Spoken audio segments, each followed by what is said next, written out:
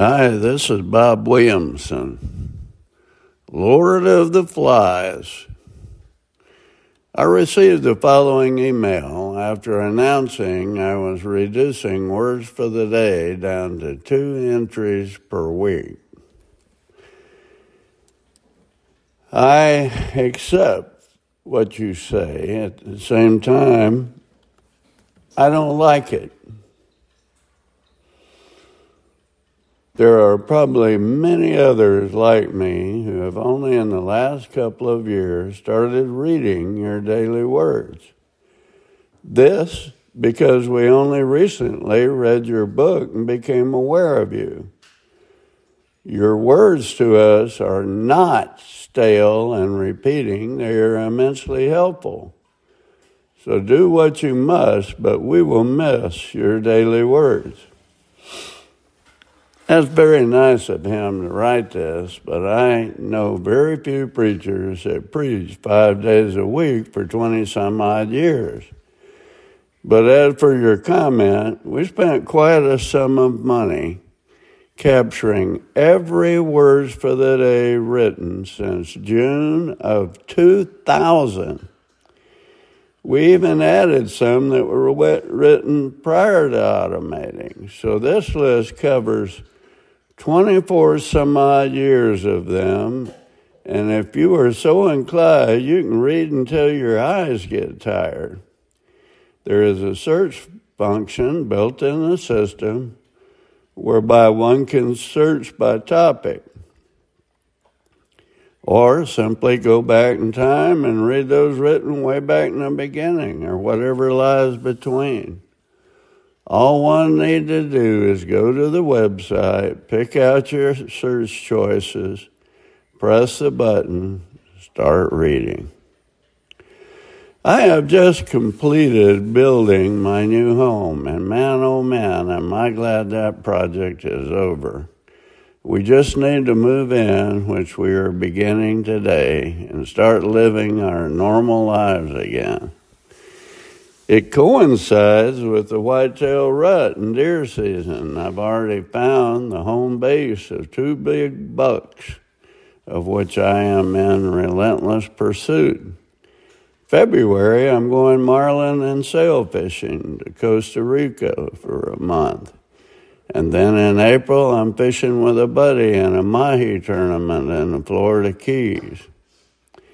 I intend to see my kids in Atlanta as much as I can and for which they have time, and then head down to Tallahassee for a week or two of turkey hunting when the season opens down there.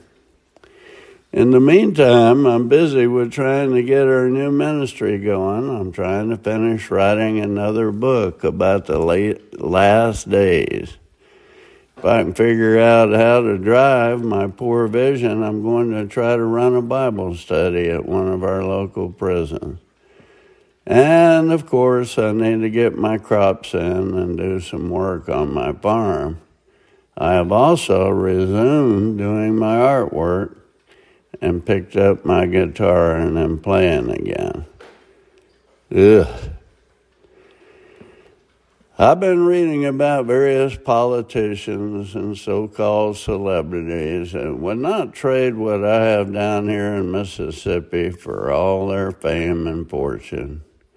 Reminds me of dead flies and a bottle of perfume as described in the Bible by Solomon in Ecclesiastes 10:1.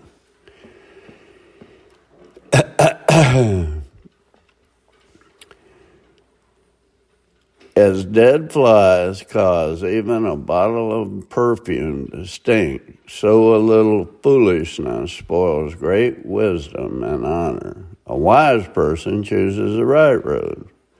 A fool takes the wrong one. You can identify fools just by the way they walk down the street. They don't seem to learn much from their lives. Even minor mistakes can have significant consequences. Making the same ones over and again, I suppose, makes them Lord of the Flies. I'm sure this is precisely what the writer of Ecclesiastes had in mind and was referring when he wrote, "As dead flies give perfume a bad smell, so a little folly outweighs wisdom and honor." It only takes one dead fly to ruin a bottle of perfume, just as it only takes a little foolishness to destroy your reputation. King Solomon, the wisest man the world has known, according to biblical texts, wrote about foolishness as opposed to honor and wisdom. He spoke a great deal about our leadership throughout Ecclesiastes and Proverbs. He wrote, "The foolish leader is often lazy. The fool folds his hands and ruins himself. Foolish leader likes to hear themselves talk. Words from a wise man's mouth are gracious, but a fool is consumed by his own lips. Foolish leader is easily angered. Do not be quickly provoked in your spirit, for anger resides in the lap of fools. Foolish leader is arrogant. Quiet words of the wise are more to be heeded than the shouts of a ruler of fools. Foolish leader doesn't keep their promises. Foolish leader lacks awareness of their foolishness." So a foolish leader has a lot of dead flies in their life. They are lazy. They like to hear themselves talk, are easily angered and arrogant. They don't keep their promises. Worst of all, they aren't even aware of their foolishness. No wonder Solomon said a foolish leader is the opposite of a wise leader.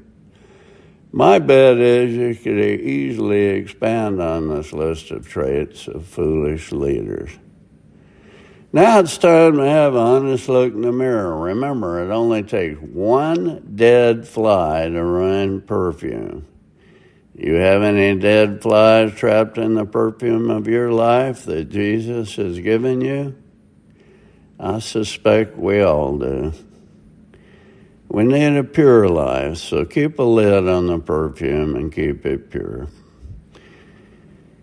Ecclesiastes 10:1, "As dead flies bring a stench to the perfumer's oil, so a little folly outweighs wisdom and honor." This is Bob Williamson. Thanks for listening.